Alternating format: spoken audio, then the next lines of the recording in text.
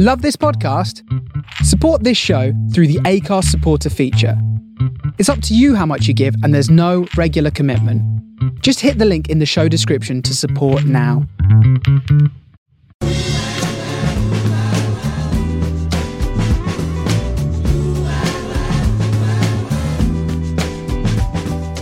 This is the Soho Radio Podcast, showcasing some of the best broadcasts from our online radio station, right from the heart of Soho, London.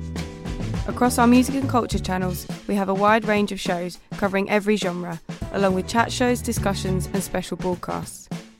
Here is just one of our recent shows. To catch the full show, head to our Mixcloud page or listen live at sohoradiolondon.com. Good afternoon, ladies and gentlemen. You're listening to Soho Radio. My name is Jim Sklavounis, and my guests are Mars Roberge, director, musician, and fashion icon in these crazy polka dot glasses. Actor and musician and singer Deborah Hayden, talking about some of their new work. Let's start off with your latest film, which happens to star, among other people, Deborah Hayden.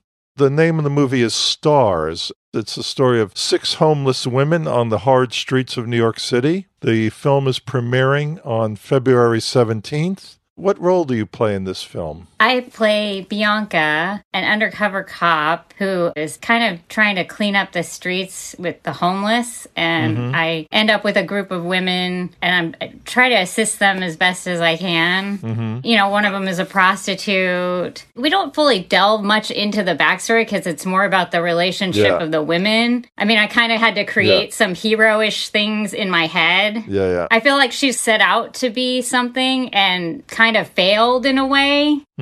Mars, your previous work, a little bit more, well, let's say lighthearted. Scumbag, which was pretty much a comedy, a hard-boiled comedy, but a comedy nonetheless. Your documentary about Patricia Field, your last film, Mr. Sister. They all have their serious sides, but this one seems quite a bit more serious. What was it like making the shift in mood to this kind of project? I was finding that I was getting pigeonholed into my own making. All my films were comedies that involved the LGBTQ community. I always wanted to be the filmmaker that could do a film in every genre. And I'm like, how do I break into other genres? How do I prove to people that I can do movies that I didn't just write, other people wrote? And I had a bunch of plays sent to me by this man named Doron Bronstein, Israeli playwright, who I knew from New York as a club kid called Apollo Braun back in the early 2000s. He had a store in the Lower East Side. And when I saw these plays, I thought, wow, there's this one about homeless women that I really like. I think I could do it inexpensively. I see it as a black and white film, but I told him I fund movies that I write and I make, you know, but I do believe in your script. And all of a sudden, I had this opportunity to enter a contest by a company called We Make Movies, who were offering, $25,000 to make a micro-budget feature. Just come and pitch your ideas with a bunch of strangers on the internet and see what happens. So I said, look, I'll pitch your play if you're into it, and we'll turn it into a movie. And he said yes, and I went in, I won, beat hundreds of people. I heard about it when we were touring with Mr. Sister at the world premiere at Dances with Films in Hollywood. They told me about the contest, and when I did the contest, I was really excited when we won because now I got to do a film complete opposite. It's no longer a gay comedy about the punk scene or whatever, telemarketers. It's a serious black and white art house drama about women with a famous rapper in it, Rah Digga, you know, as one of my characters. Yeah, how did she get involved? Well, like all of my characters in all my films, all my celebrities was basically customers of the Patricia Field store that I worked at for 10 years. It's sort of a story with a twist because these homeless women, I hope I'm not giving anything away, but these homeless women do sort of extricate themselves in a way from their predicament. But then the outcome of their change in life is not entirely positive. Were you ever homeless yourself? Have you had that experience? I never used the word homeless, but I was a couch surfer for a good half a year, you know, in New York with no real place to live. And I was the guy that would, the people I would stay with would say, hey, go find somewhere else to hang out at 4 a.m. in a winter night because we want to get laid.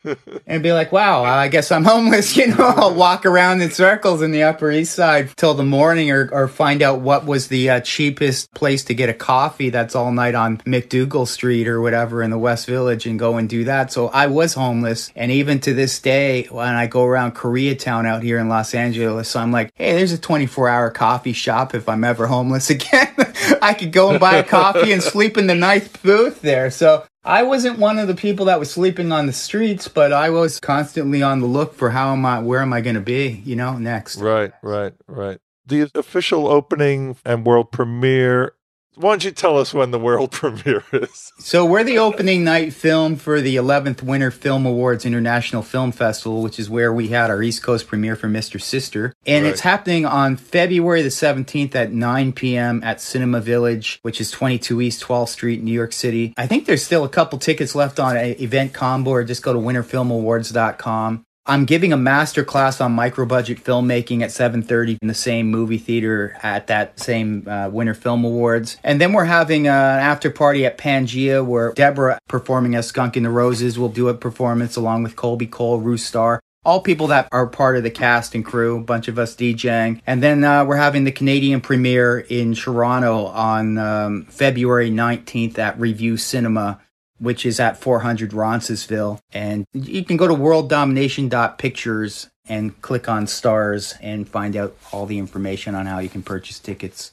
I want to get back to Skunk in the Roses in just a minute, but how did Current 93's Michael Cashmore come to be involved in the soundtrack of the film? Almost in the way of like when Genesis Peoria remixed my old band Rise NYC. I dreamed that this person, they showed up in my head one day, and then the next day they were talking to me almost in a magical way. And Michael Cashmore on a like or something on my Facebook just wrote me out of nowhere like something. And I said, hey, I had a dream last night. You scored my new movie. And he said, dreams can come true. And that's how it happened. Fantastic. Yeah. Wow. You have a history as a DJ going back many years now. I might as well warn you right now that the theme of today's show is goth music. What's your relationship to goth? Do you have a relationship with goth? Growing up in Toronto, I was the goth DJ for at least a good decade. I helped put Toronto on the global goth map, Your old DJ name was DJ Mars. I still have my Toronto fan base for that, and I'm going to be doing a party after our film in Toronto at Frisaka on February 19th. But yeah, I grew up listening to it. I grew up DJing it. And it's always been part of my world. In New York, I kind of switched a bit to more electronic music over time. But, goth has always been my world, for the longest time. The other interview I'm doing on this show is with a writer, John Robb. He's a UK writer, and he's come up with a book called The Art of Darkness, A History of Goth. Deborah, were you ever a goth? Or are you a goth now? Are you, or have you ever been a goth? There was no goth where I grew up, really. There was metal. I'm from the Midwest, so I feel like if I had access to that and possibly more club kid type things, I would have been maybe a combo of both of those. Kind of like Mars, right? I've always been able to sort of live in multiple worlds. I fast tracked her into goth when we had to get Peter Murphy's car out of the pound one day. And I had to drive it. Is there any kind of story there that you can actually tell? Well, it's a long story. Can't fully go into it, but one day there might be a director's cut of Scumbag, and you'll see the great Peter Murphy. Right. Okay. He also borrowed my makeup. Was there any left over? There was some left. It's so funny to me because there are people that just find certain people just legends that they would love to meet. And because of Mars, I've met a lot of them so easily. In unusual circumstances as well. Yeah, they're like, you're not even really goth, or you're not even that punk. How do you know? And it's so he definitely fast tracked me into all these things. Deborah, tell us a bit about your latest release. The title of the single is Sugar. Sugar. No, it's sugar. You got it. You got it. By the way, it's spelled capital S, capital H, capital U, hyphen, capital G, capital R, capital R, capital R. Sugar. Are you doing some experiments with AI and AR? Yes, only visually. I don't know how much AI I would want to use for music. I feel like lyrically, I think I have too much to say. Like, why would I turn that over to a machine? Yeah. You would use Chat GPT for, I don't know, some stupid blurb on my website, not for something that has meaning to me. I have too many ideas. And so I did 2 music videos, one that was predominantly all AR. So it's me underneath there. The program is reading and placing these things on my face. How does one find these videos? They're on my website, skunkintheroses.com. You can also find my YouTube channel, and it's under Skunk in the Roses. Right. And where does one get Sugar? Bandcamp, or it's on Spotify. Most of the streaming places, you know, so I make as little money as possible.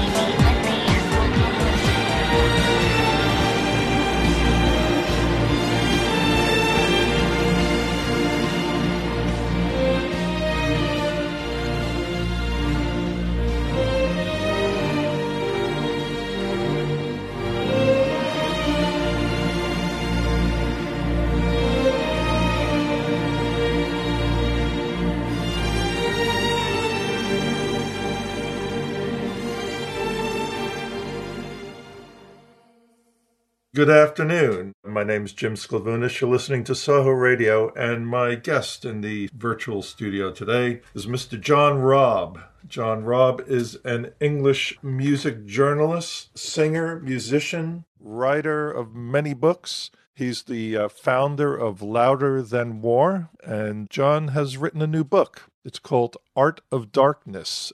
Is that the right title? Good afternoon, Jim. Good afternoon, John.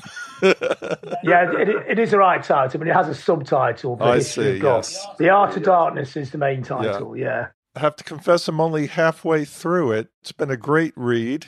Very, very comprehensive. You were just saying a minute ago that these days one has to be comprehensive because there's so much information already available on the internet. Where does one go with a book? What was it like researching this? I imagine there's a lot of personal experience involved. Yeah, I mean, I kind of spent my life researching it just by being there. So yeah. Quite a lot of things to write about them, actually. And I think in a book like this, I mean, obviously the book's a very deep dive. It starts the fall of Rome, and I can't claim to have been there. Or I can't claim to have been hanging around with Lord Byron in 1820. But those threads are really important to tell the story. And I think the musical stuff, the post-punk stuff, I was there at most of those things. So you get a first-hand feel of it, which I think is important. But also you have to go on the deeper dive to explain why those things were there. The much maligned term, of course, goth. But I think that kind of loose cabal or scene, more than any other music scene, needs that deep dive, needs that depth of history to it, to explain what it is.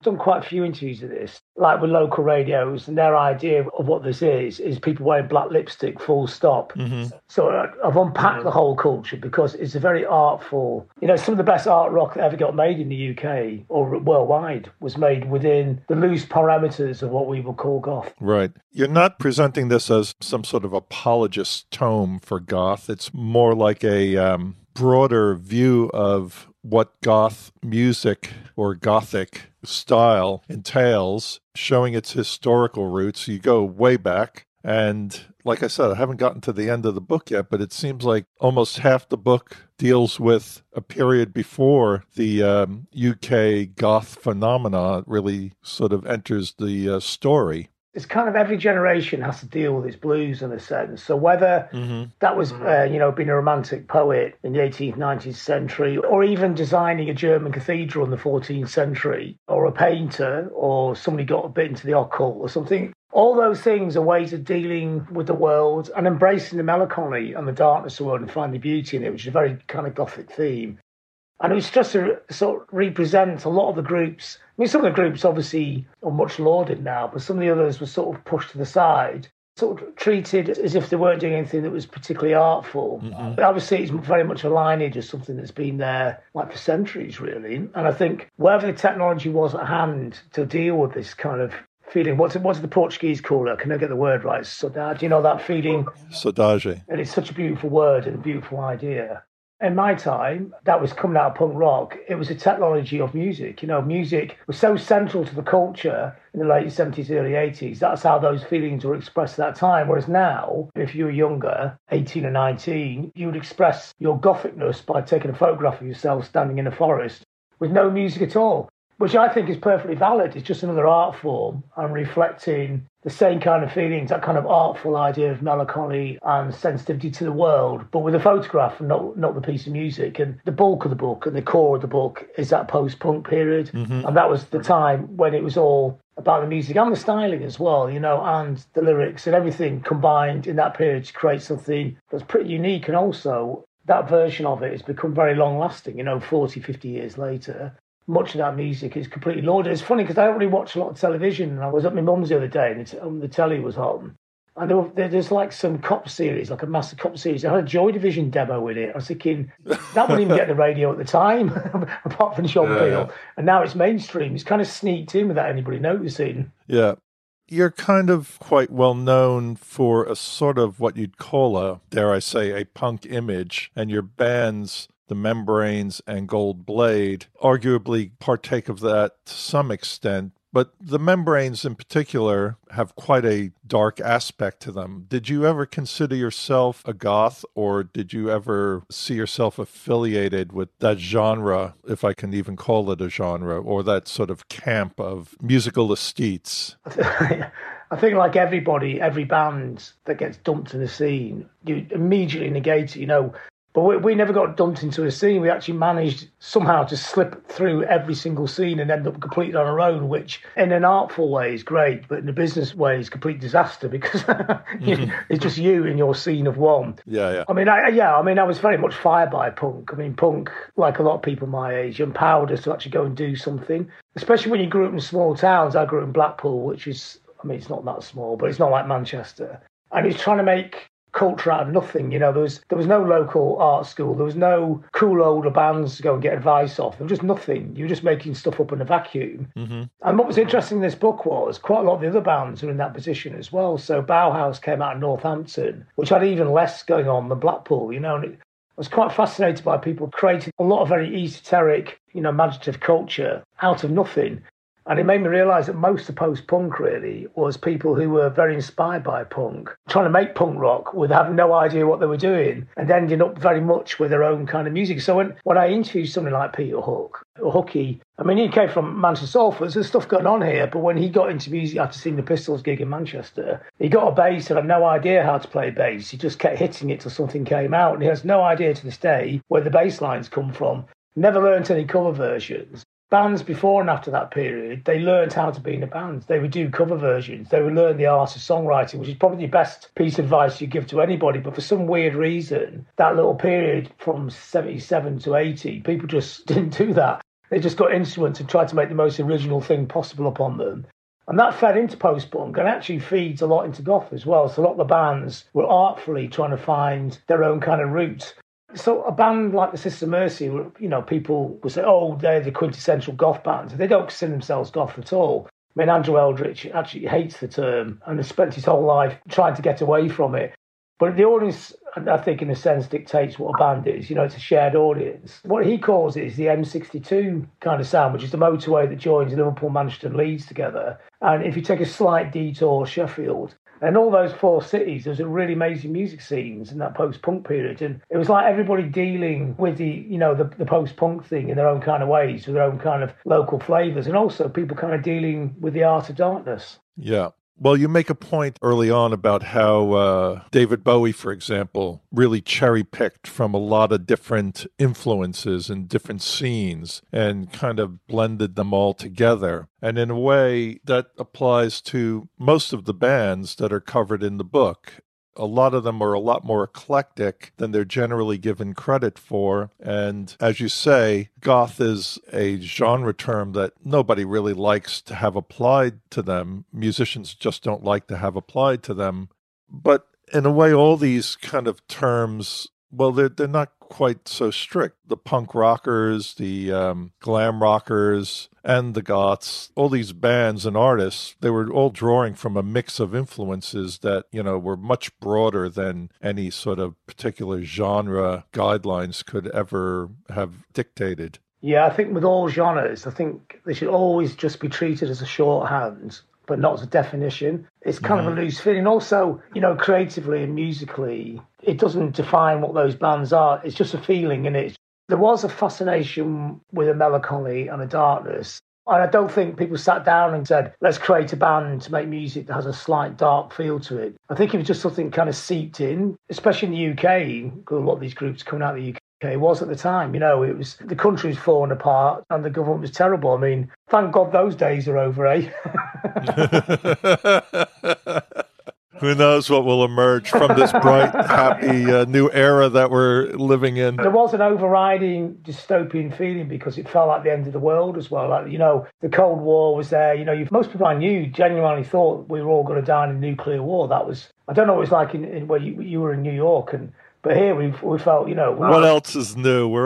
Dystopia, dystopia like the attraction to the darkness sort of threads its way through all of human history. There's always people with apocalyptic visions. And you make that point yourself in the book, how there's always this sense of doom or final judgment or being overpowered by the misery of the world as an undercurrent to a lot of these artists over the centuries. I think in that period, you could actually imagine what it was going to be as well. I think that maybe amplified it. He thought the nuclear war is actually going to happen. It wasn't like God's going to appear and throw a few burning bushes around. This thing's actually doable now. We can actually destroy everything. But on the other hand, it wasn't like everybody was moping around really miserable, one of the key parts of goth culture was the clubs, and it was a music scene that was driven by clubs. So whereas punk had been about live gigs, goth was about live gigs, of course, as well. But the club scene was massive. So in a lot of northern towns and towns across the whole country, initially they were called alternative clubs because the term goth wasn't used for 2 years. It's a retrospective term for the scene.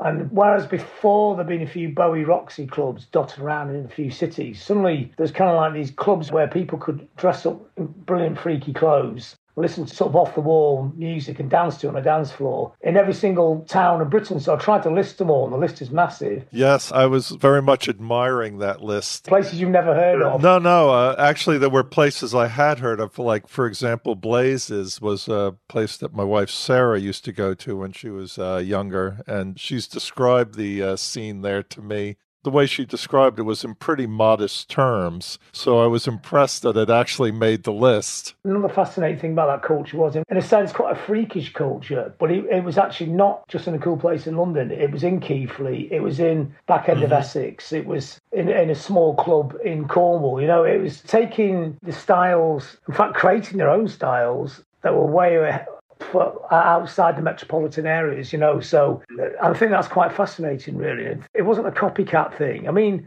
There's always the argument where the first goth club was, and it was actually probably historically in Leeds, and it was a phono, and it wasn't the Batcave.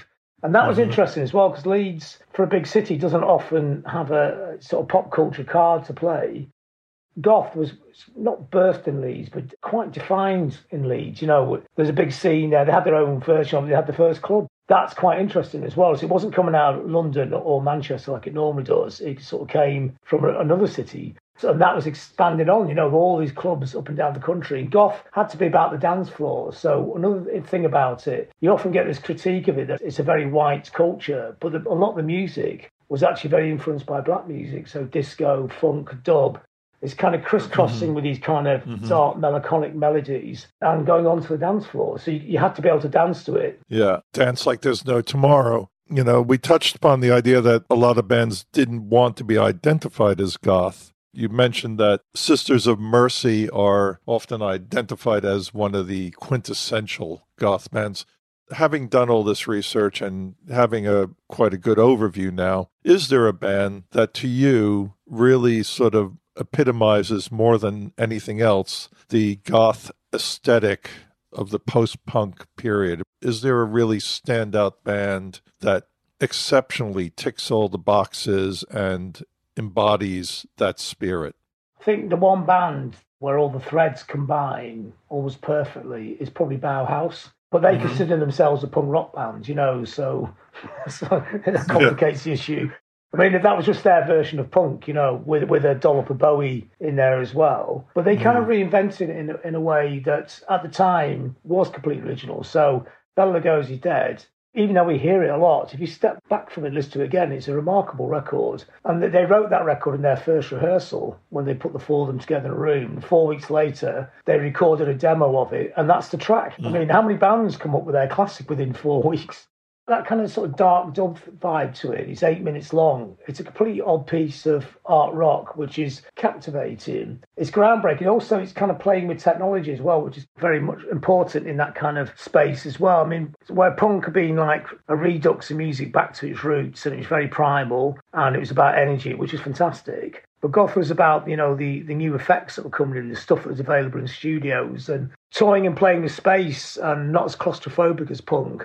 Bauhaus had all that in their sounds, and they also had the style as well. The clothes are black, and they had the fantastic haircuts. And Pete Murphy is an incredibly charismatic singer with a great voice, and Daniel Ash is an amazing guitar player. He never does anything cliched.